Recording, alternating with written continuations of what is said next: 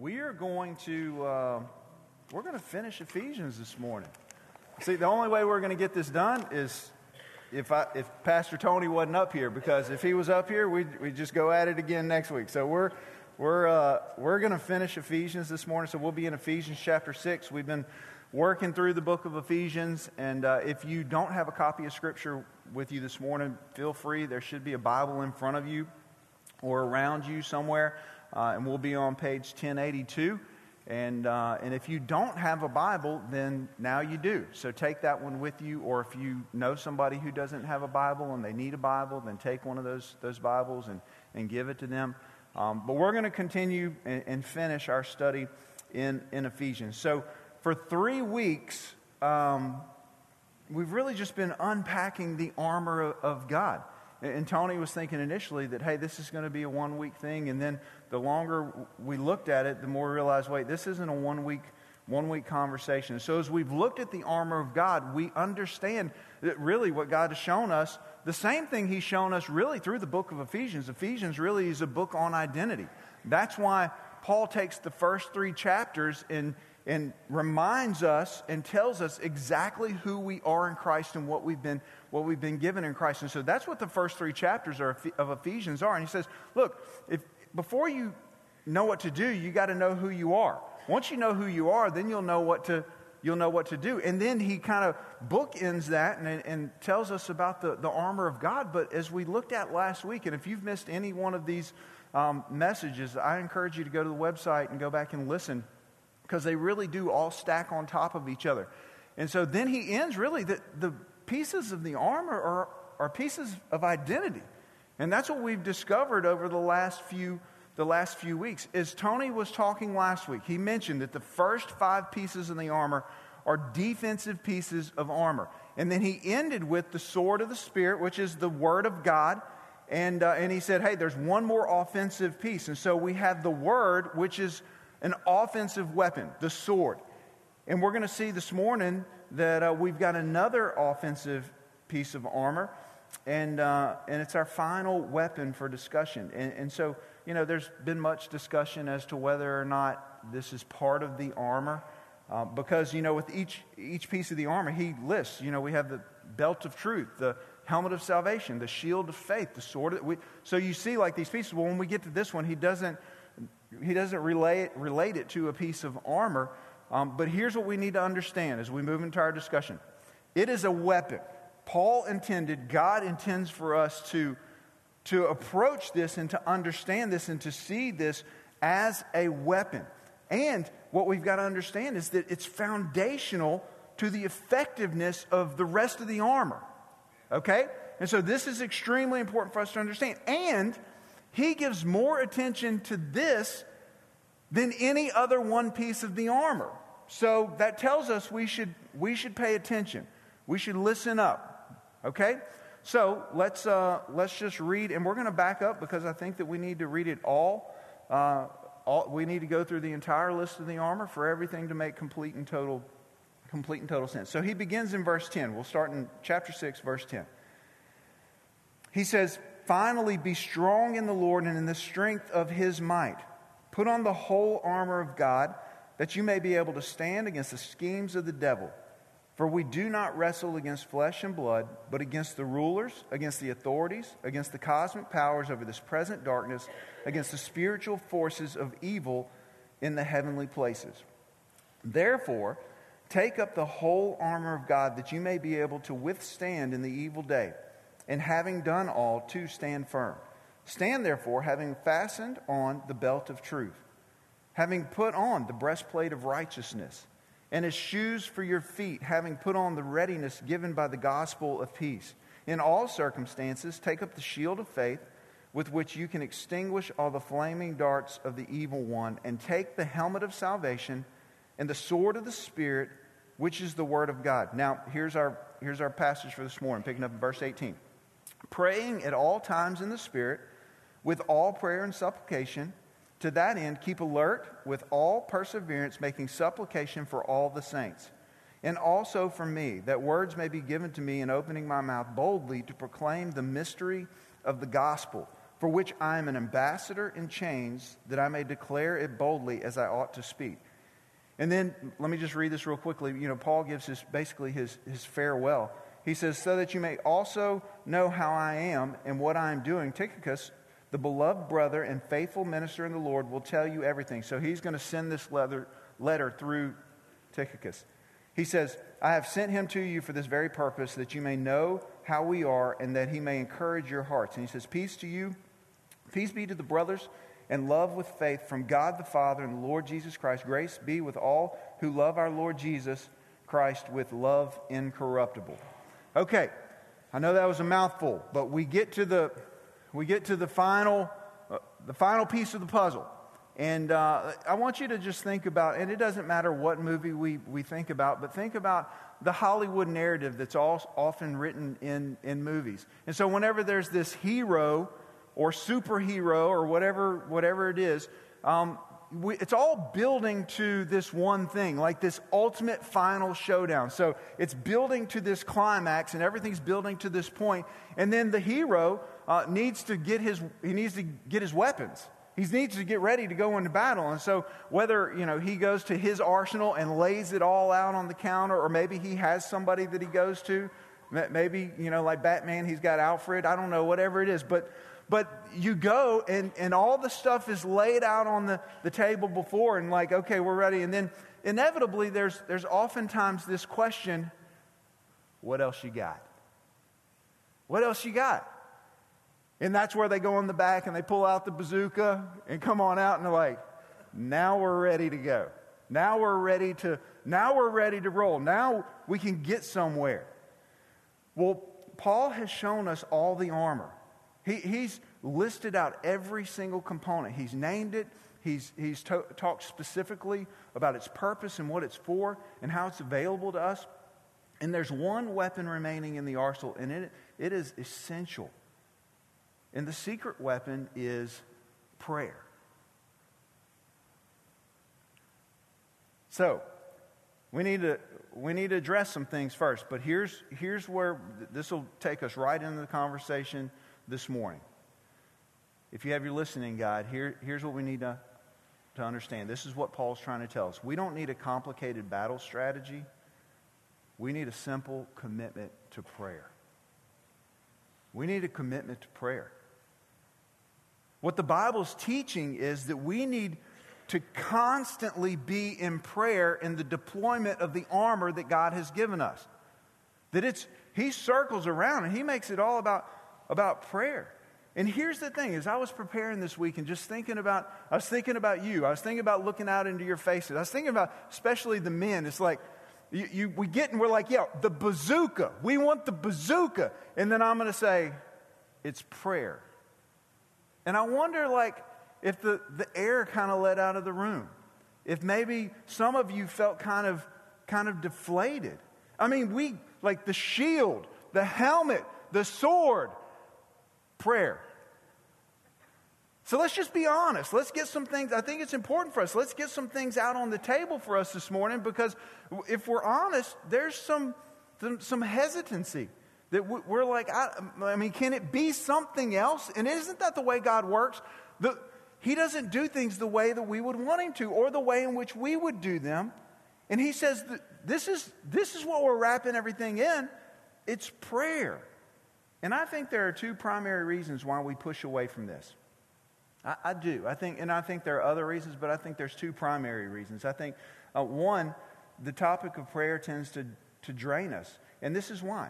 Because it causes us to have to confront our own prayer life. Yeah? And so it causes us to have to examine our own prayer life, to evaluate our prayer life or our lack thereof. And so we don't like that. We don't like that because, hey, and so if I asked you this morning, rate your prayer life for me. On a scale of 1 to 10, how would you rate your current prayer life? I mean, how do you even gauge that? How do you figure that out? How do you determine where you are from 1 to 10? I mean, do you compare it to maybe your prayer life in a previous season of life or a previous time? Do you rate that based on how long you pray or how short you pray? Do you rate that on whether you're willing or able to pray in front of people or not? Do you base it on your effectiveness in prayer? And so if God answers, and I'm saying answers because really it's answers the way in which we want him or think he should answer. And so if God is answering according to what we think, then we're like, okay, well, yeah, that's right. How would we answer that? How would we rate? How would we even come up? And so here's what I recognize, that there's oftentimes when it comes to prayer, that's why we don't want to talk about it. It's because there's this shame and this guilt, because we know that we should and could be praying more. Right? But there's a theme all throughout Scripture. This is one of the things I spent some time thinking about. Like, in God's people, there's oftentimes this discomfort, a discouragement when it comes to prayer. The Israelites, they begged Moses to pray on their behalf. They could have prayed. They're begging for Moses to pray on their behalf. As Jesus is facing the cross just around the corner, he tells his disciples, hey, watch and pray. And what happens? They can't stay awake. They fall asleep. Now, I know we've never done that. We've never fallen asleep praying. But they fall asleep like they can't. And Paul, in Romans chapter 8, he says, we don't even know what to pray. There are oftentimes we don't even know what to pray. But then he also says, hey, take heart, because the Spirit intercedes on our behalf when we don't know what to pray. So God understands this whole conversation. But the point is that we feel like we're not good enough. We feel like our prayer life isn't good enough. And so we're like, really? This is the answer? And then number two, I think the people of God oftentimes have a misunderstanding of prayer as God intended it to be. I think we don't fully understand what we've been given in prayer. And if we're honest, what happens is we tend to mess things up. We just have we don't do it intentionally, but we mess things up. Prime example, in Matthew chapter 6, whenever Jesus gives the model prayer, hey, this is how you pray. And we pray what? Our Father who art in heaven, hallowed be thy name, thy kingdom come, right? And most people in here can rattle that off without even thinking, without giving any thought. You know what Jesus says directly before that? He says, don't offer up empty phrases. Depending on your translation, he says, don't pray in vain repetition. And then what have we made it? You see what I'm saying? Well, Jesus makes the statement. He says, if you ask anything in my name, it will be given. So what do? We end every prayer in Jesus' name. Stop and think about this. Do you really think that's what he meant? But we take something. No, let me tell you what he meant. The only way that you and I have access to the Father is through the Son. One. Number two, he's saying, pray in his will.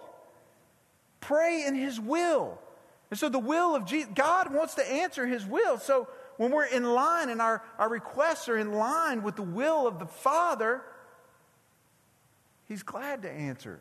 You see what I'm saying? But we have a tendency just to jumble this up and to mess things up. And so what is the purpose of praying? Why do you pray? Why do you pray? What do you pray? What do you pray? Here's what I know. The substance of our prayers, and this is true for every single person in this room, the substance of our prayers are a clear indicator of what we truly believe about prayer. You want to know what you believe about prayer? Start writing your prayers out, and you can read back over, and you can determine real quick exactly what you believe about prayer. And so I think that there are tons of well-intentioned believers that are praying sincerely, but praying wrongly. And so we get to this passage, and it just doesn't make sense to us. This is really what it boils down to. This is the problem we have. Many people wrongly believe that prayer is the way we get God to give us what we want. but it's really the means God uses to give us what He knows we need. Okay? So this is one of the problems that we have. And so, again, I think we need to be honest about some things before we can move into our discussion this morning. So if we're honest, most of our prayers are motivated by comfort and convenience. We like our comfort. We want what's convenient. And so we view prayer as a way to get what we want or what we think we need. When I was a kid, I would make my Christmas list. Like I would write Santa out a letter and I would say, these are the things I want. And we had a fireplace. And so my parents told me that, if we take the wish list, my list for Christmas presents, and then we put it in the fireplace and then the ashes go up to Santa Claus.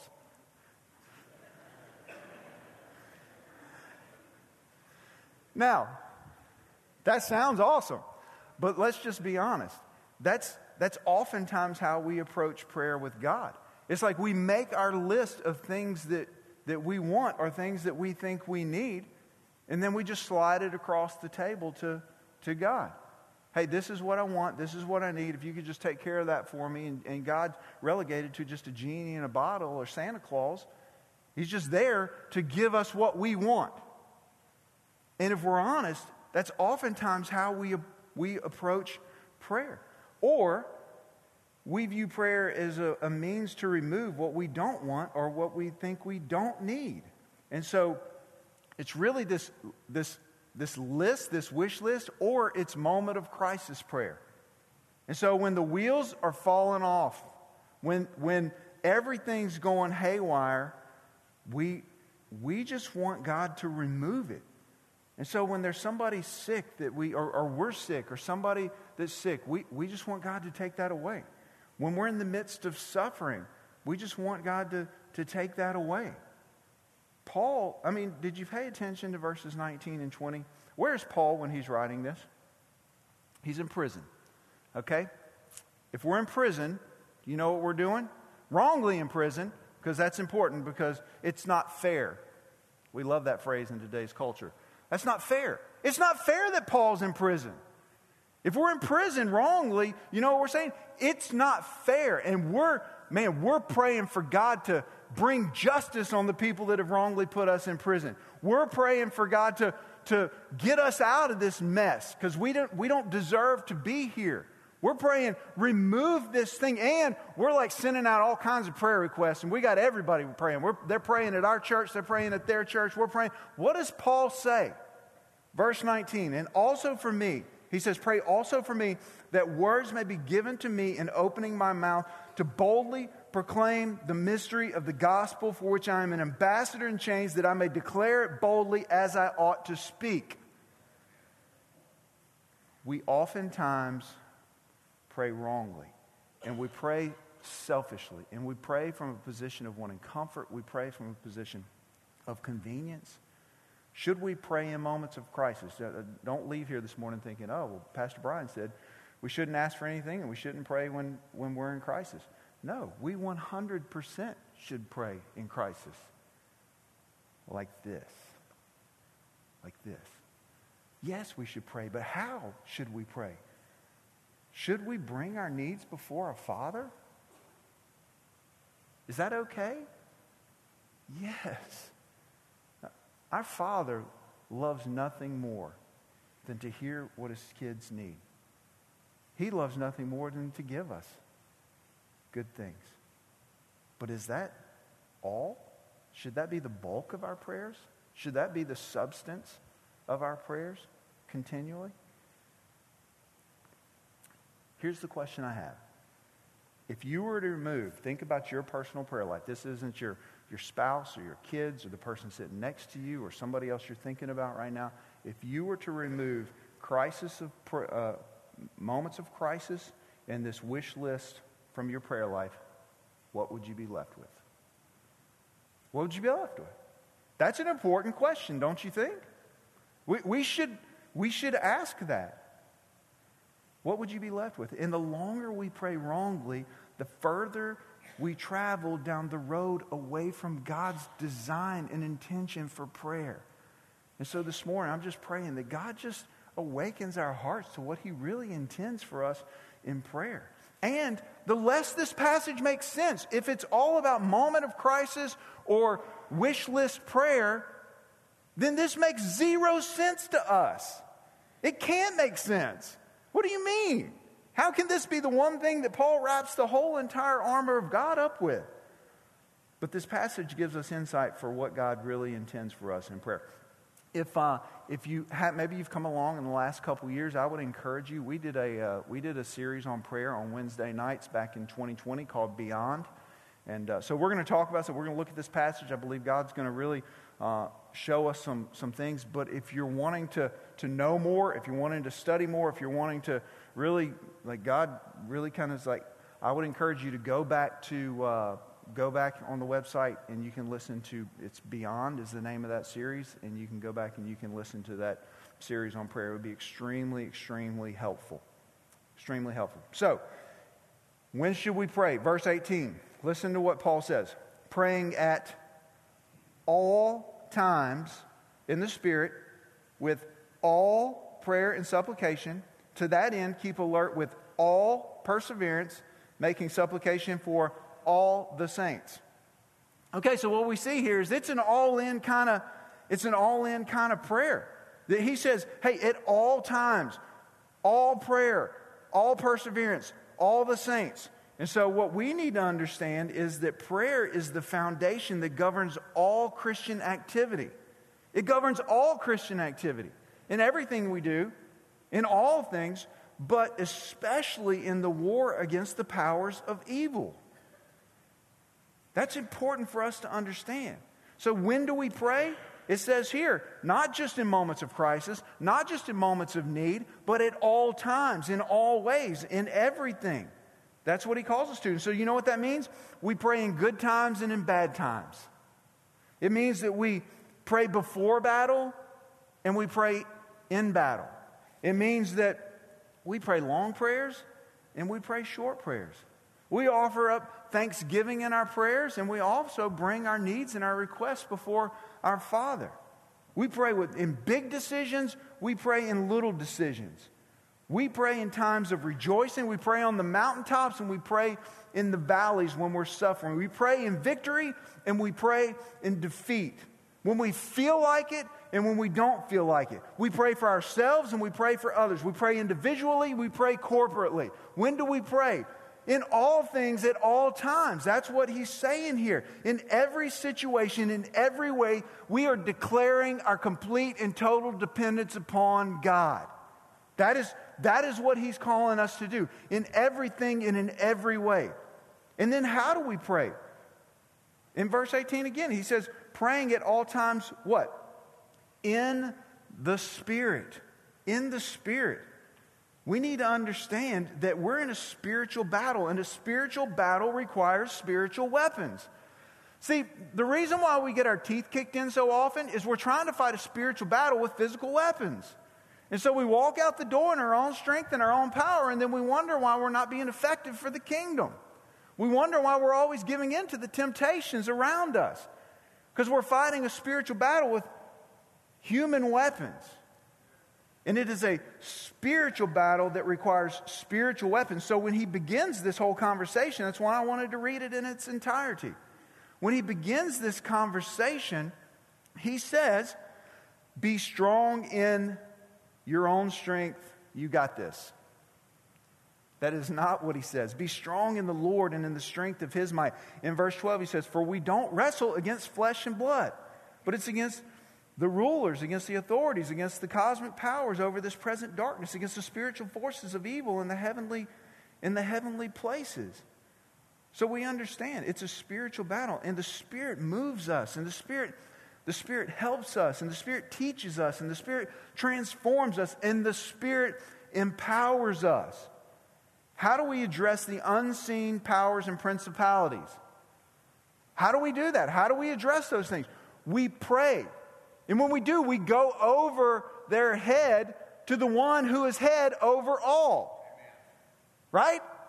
And so, maybe in your workplace or if you're military, we understand there's a chain of command. You have a chain of command, and you don't go straight to the top. You got to go to your supervisor, and then, if that doesn't work, you go to their supervisor. And then there's no chain of command with God.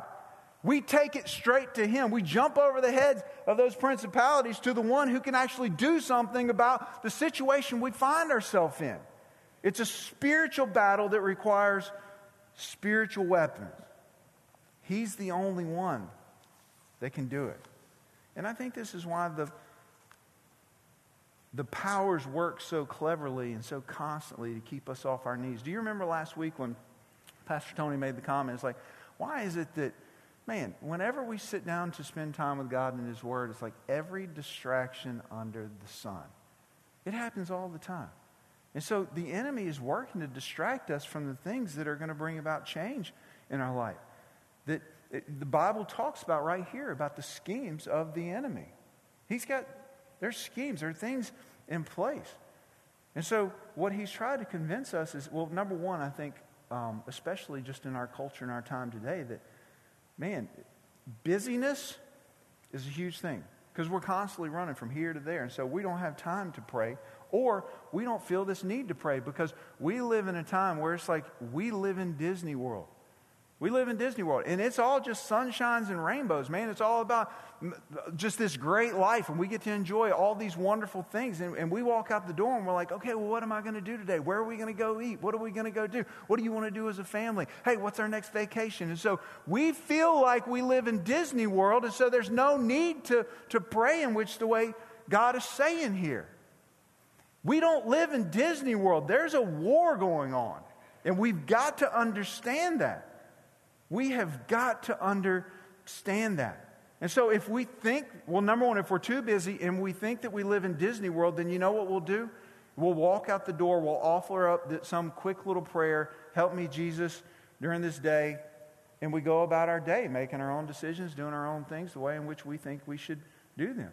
And we move into our activities in our own power, leaning on our own wisdom. And the truth is you and I are heading out every single day into a war zone. Every day. And the point was made last week. When do you put your armor on? When does a soldier put his armor on? I was thinking about, maybe you don't know this, I was a fireman for 14 years before God called me to full-time ministry. And I was thinking about, when does a fireman put on his gear? When he shows up at the fire, we get to the fire, and now, is that the time to start putting on your gear, and you're just frantically trying to put it on when you need it? No.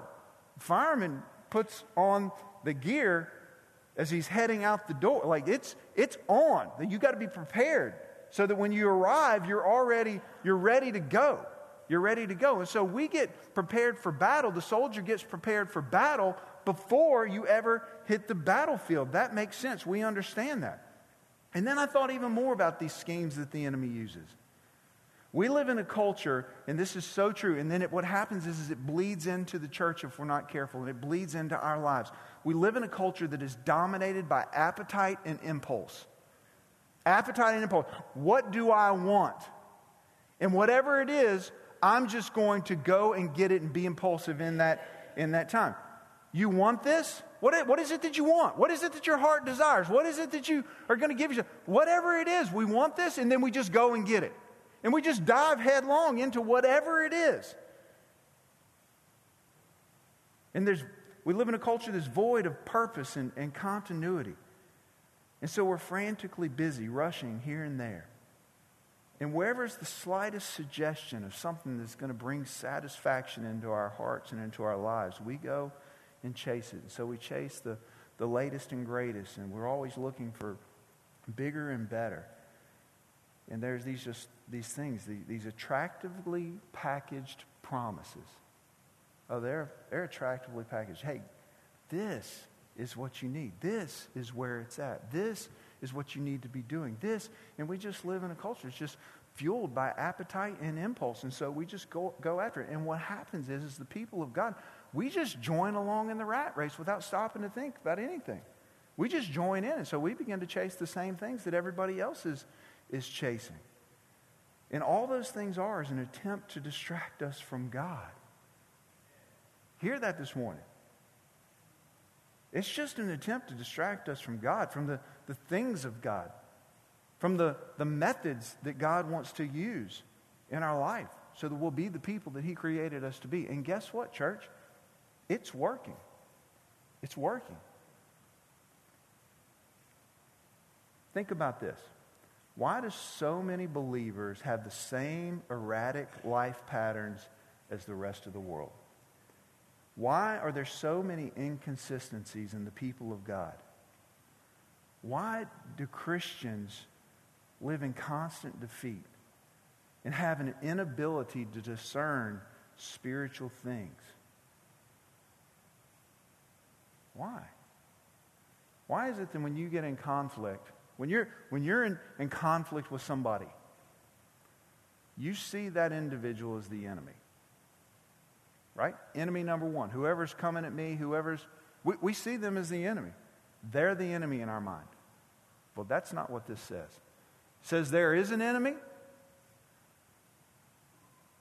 but we can't discern that if we're not spending time in prayer. There's an enemy, but that person's not the enemy. They may be a tool of the enemy in that situation, but that doesn't make them the enemy. That's a person that's created in the image of God for the glory of God. That's who stands in front of you. And our primary goal should be what Paul declares in verse 19 and 20. So how do we navigate this without hurting that? You see what I'm saying? But we can't see them as the enemy. They're not the enemy. They just bought into the schemes of the enemy. We've got to see with different eyes the way in which God has called us to see. And so it's important for us to understand that this is how we identify the schemes of the devil. This is how we see things for what they really are. Here's the answer. Why we have so much trouble in this area. Here's the answer. And it's not the bazooka that we think it is. It's something so different, but so simple. We don't rise early and spend time with God. We don't go to Him throughout the day just to hear from our Heavenly Father. We don't declare dependence on Him. Here's an interesting thought. You don't need me. You don't need your spouse. You don't need your parents. You don't need anybody to tell you where your weaknesses are, where your tendencies to give into temptation. You know what those things are. Would you agree with that? You know what you're prone to give into. You know where you're weak. You know where you need help. Do you take that to your Heavenly Father every single day before you hit the battlefield? You think that we're going to do this in our own strength and our own power? And then we wonder why we trip up and why we keep giving in to the same things over and over and over again. You see what I'm saying? We don't seek divine power. We just continue to go along in our own power. We don't make time daily to depart from the crowd. We don't make time for silence and solitude, preparing for the day's journey, which is the battlefield. We must have, as God's people, we must have a defined priority. And it's not natural, and it's not what we would think. But this is what God is calling us to. Listen to what we see in Mark chapter 1, verse 35. And rising very early in the morning, while it was still dark, He, being Jesus, departed and went out to a desolate place, and there He prayed. Jesus made this a priority. Over and over and over in the Scripture, we see this in the New Testament. You read through the New Testament, Jesus would continually and constantly, He would depart and He would go off in solitude and be with His Heavenly Father. Do we really think that we're going to have success and victory in some other way that Jesus had victory and success? If Jesus made this a priority, that alone should be something to say, hey, wait a minute. Okay, this is what we see. And it was a priority for Jesus, and I'm just going to follow the example that we have in Christ. No, we're not going to do it our way and think that we can take some kind of shortcut or no, this is the model that we have in Christ. In Christ. In verse 18, he also talked about, he says, to that end, keep alert and pray with all perseverance.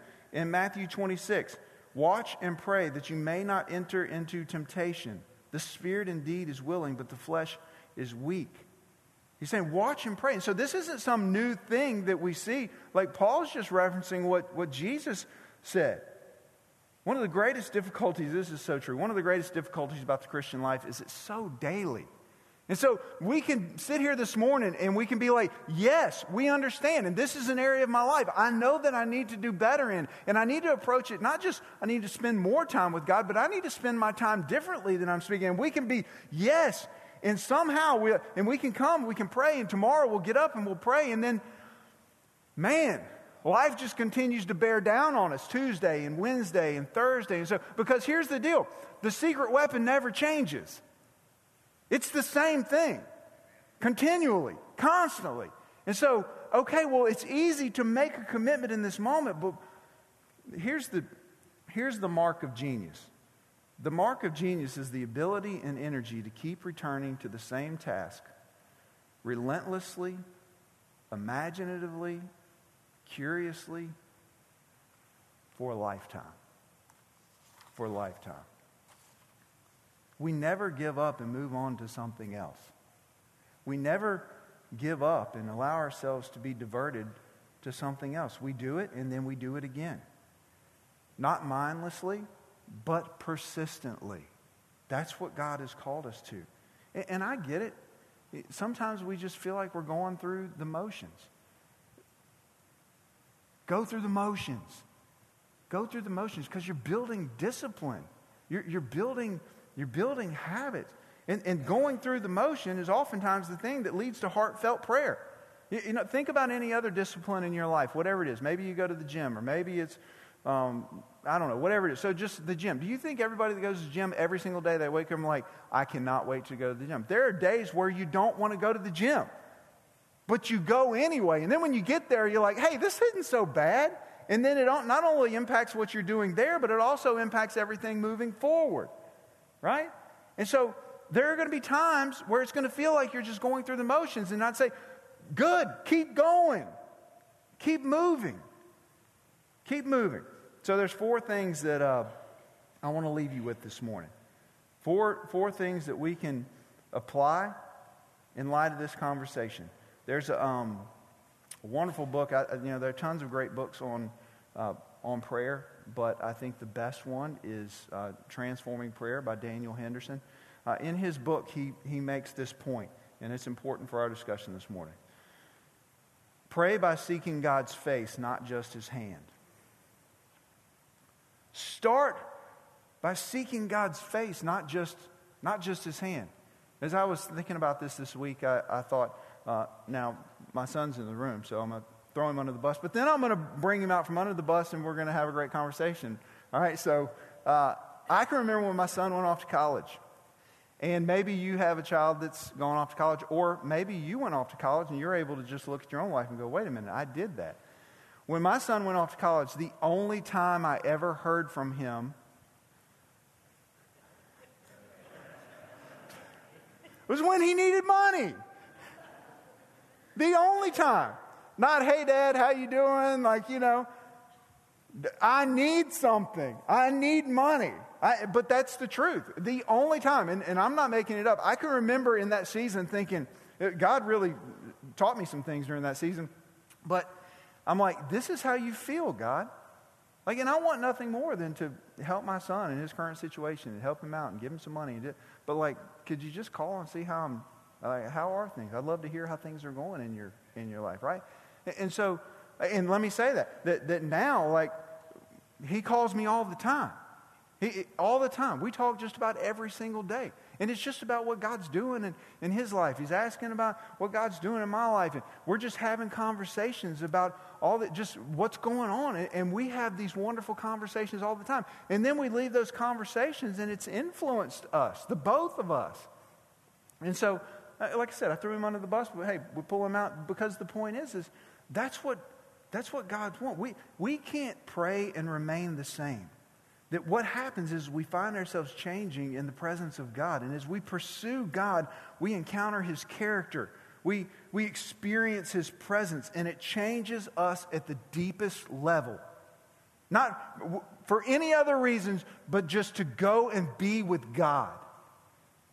And for some of us, I know that's I don't even I don't even know how to do that. I don't know how to do that. Well, how do you just, without needing anything, how do you spend time with people that are in your life? Here's what will happen. You start just going to God, not for what He can give you, but just for Him. You will begin to see change in your life.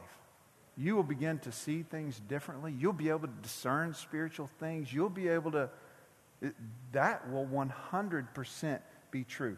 God has created us. We've talked about this before. But God has created us to be influenceable. And I don't know if that's a word, but for the sake of our conversation, like He created us that way. So, you know what happens when you spend time around other people? You begin to take on some of their characteristics. You begin to talk like them. That's going to naturally happen. You know what happens when you begin to just spend time with your Heavenly Father? You begin to act like Him. You begin to care about the things that He cares about. You begin to think the way He thinks. You begin to see things the way in which He sees things. You begin to love the things that He loves. You begin to hate the things that He hates. You become different. You become different. All right, number 2. We pray from God's Word, not from a list of our own ideas. We should pray from God's Word, not from a list of our own ideas. The reason why this is the second offensive weapon listed is because we've got to start. If we want to know the will of God, we've got to start with the will of God. Well, how do we know the will of God? It's found in His Word. That's how we know. That His Word is an expression of His heart. And that the application is revealed by the Holy Spirit. That's why He says pray in the Spirit. But we start with the Word of God. See, requests that haven't been surrendered to His Word often reflect our will, not His. And that's just the reality. Requests that haven't been surrendered to His Word, they reflect our will and not His. And then we want to just name drop at the end. We want to pray our will in Jesus' name, amen. And think that that's somehow going to... Well, that's not how it works. That's not what God intended. When Jesus gives us the model prayer, He says, your kingdom come, your will be done. That's what He wants for us. Knowing His will comes from knowing Him and spending time with Him, not just passing a list across the table to Him. That's how it works. When you allow God's Word to shape all that you think and you desire and your request, it will be transforming. Number 3. Pray with a heart fixed on God's glory, not your personal desires. Pray with a heart fixed on God's glory, not your personal desires. Stop and think about this. What motivates God to answer our prayers? What motivates God to answer our prayers? What do you think that is? How would you answer that question? What's best for us? I mean, sure, that's part of it. That's why we don't always get what we pray for, because that's not what's best for us. What motivates God to answer our prayers is His glory. It's His glory. So what should motivate us in the way in which we pray? God's glory, not selfish desires. Oftentimes, though, it comes from a place of comfort and convenience, though. So what should motivate us in our praying? God's glory. That's why Paul prayed like he did in verse 19. I'm going to read it again. This is a man who's praying from prison. Listen to what he says. And also for me, pray for me, that words may be given to me in opening my mouth boldly to proclaim the mystery of the gospel, that the gospel would go forward so God would be glorified. And so God has me in this place. What does God want to do in and through me? And how is He going to get the most glory? And so, should we pray for people that we love that are sick? Yes. Not selfishly, but for the glory of God. I put a quote on the back of your listening guide. I'm going to pull it up here. It's going to come up on the screen, and I'm just going to leave it there for a second. I want you to just stop and think about this. Too many Christians spend more time praying to keep sick people out of heaven than praying to keep lost people out of hell. Stop and think about that. Too many Christians spend more time praying to keep sick people out of heaven than praying to keep lost people out of hell. Should we pray for those we love? Should we pray for believers? 100%. 100%. But what's our priority? What's our main motivation when it comes to prayer? And oftentimes, let's just be honest, church, it's wrong and misguided and misunderstood. God's glory in the gospel going forward is what's most important. And lastly, we need to pray with a wartime mentality. A wartime mentality. Now, I know how this goes. Now everybody's going to click their pen, they're going to grab their listening guide, and they're going to tuck it away. And it's going to take just a minute before you hear anything I say. So if that's what you want to do, I'm not mad at you. I'm just saying, like, do it, and then I want to read you something because I want you to hear what I'm going to say. So, or you can just hold it, which that's an option too, and just wait until we're done. I want to read you a quote by John Piper. The number one reason why prayer malfunctions in the hands of believers is that they try to turn a wartime walkie-talkie into a domestic intercom. Until you believe that life is a war, you cannot know what prayer is for. Prayer is for the accomplishment of a wartime mission. We'll read it again. The number one reason why prayer malfunctions in the hands of believers is that they try to turn a wartime walkie-talkie into a domestic intercom. Until you believe that life is a war, you cannot know what prayer is for. Prayer is for the accomplishment of a wartime mission. I want you to think with me for just a moment. As we end our time, I want you to think, when we leave here today, I want you to imagine that there are snipers up on top of this building. There are snipers over on the youth building. There are snipers over on top of this building that at some point in time is going to get completed. They're snipers. They're soldiers hidden behind cars out there with automatic weapons. There are tanks going up and down the street. Literally, this is what you're walking out into. Would you dare step out the door not having put on all your armor? Would you? Let me answer that for you. No shot. There's no way. Would you pray before you left here? Would you pray as you're running out the door? Would you pray as you're trying to get into your car? Would there be any question whether or not prayer would be a priority? How would your prayer look? Would it be, "Dear God, thank you for this day"? No. God, I'm going into a war zone. The only way I'm going to make it out of here alive is if you go with me. And I'm not going out the door unless you're going with me. There's no chance that I'm going to attempt to do this in my own strength and my own power. Would you be praying for your kids before they went out there with you? Would you be praying for the person next to you? Would there be a sense of urgency? Yes. It would change the way you pray. And here's the thing, church. We step out into a war zone every single day, and there are snipers everywhere, and there are tanks rolling down the streets, and they are looking to take you down and take down your family. We've got to pick up the weapon that God has given us and pray in the way in which He has called us to pray, with a sense of urgency.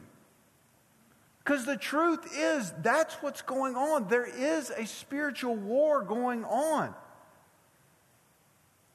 Parents, do you pray for your... Think about this. Next time you drop your kid off at school, you're sending them into a war zone. Do you pray for your children like they're in the midst of a war zone and they have an enemy that wants nothing more than to devour them? How do we pray? Do we pray as if that's true? Do we pray for one another that way? We should. We're in this together. That we're the family of God, but the Bible also describes us as the army of God, right? And so we're in this together. Like, we're not alone, but understand this, that it's not just us against the spiritual forces, that we have something better than one another. It's not just us against the army. Listen to what Scripture says in 1 John chapter 4. For he who is in you is greater than he who is in the world. Because I don't want you to leave here this morning just like, okay, we were defeated when we started this conversation, and we're defeated when we end. No, these are some things that we can begin to apply today. And we can step out knowing that, hey, God is with me. God is with me. He's with me. And then secondly, in 2 Peter chapter 1, verse 3, he says, his divine power has granted to us all things that pertain to life and godliness, through the knowledge of him who called us to his own glory and excellence. He has given us everything that we need. See, this has been said before too, that we're fighting from victory, not for victory. The victory's already been won. The question is whether or not we'll pick up the weapons that God has given us, and we'll use them the way in which God intended for us to use them. So it's twofold. Hey, we've got to put these things on. We need to do these things because this is who we are. Because our identity is in Christ, we need to do these things, but we need to make sure that we're also using them as God intended. In doing so, we will then be equipped to fight the good fight that Paul talks about. We can fight the good fight. It's available. It's there. And so I just pray that God, maybe he just stirred in you this morning, just showed you some things in your life that maybe, hey, I need to take a step. Just take a step. Which one of these 4 things? Okay, this is what I'm going to focus on this week. This is how I'm going to really focus in on this thing, applying it to my prayer life this week. And then just take a step. You know, one of the things I said is that, you know, what makes the Christian life so difficult is that it's so daily. But one of the things that make it so wonderful is it's a journey with God. And each and every day we just wake up and we take a step. And we take a step. And then the next day we take a step. And the next day we take a step. And then at some point you look back and you're like, man, look how far God has brought me. Look how far he's brought me. And so what's the next step in regards to prayer? All right, let's pray. Let's pray. God, thank you so much. Thank you for the gift of prayer. God, help us to be a people who prioritize prayer in our lives, both individually, corporately. I pray that this church would be known as a church who prays. God, that we would continually declare our dependence upon you. God, that you would use this wonderful gift we've been given in prayer.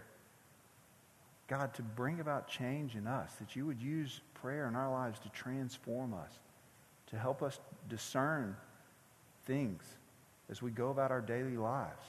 Help us to bring everything before our Father. God, help us to be the people you would have us to be in the way in which you would have us to do it.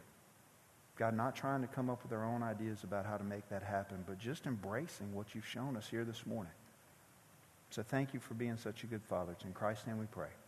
Amen. You can stand, if you would stand, and we'll have just a short time of response. Maybe you need to come.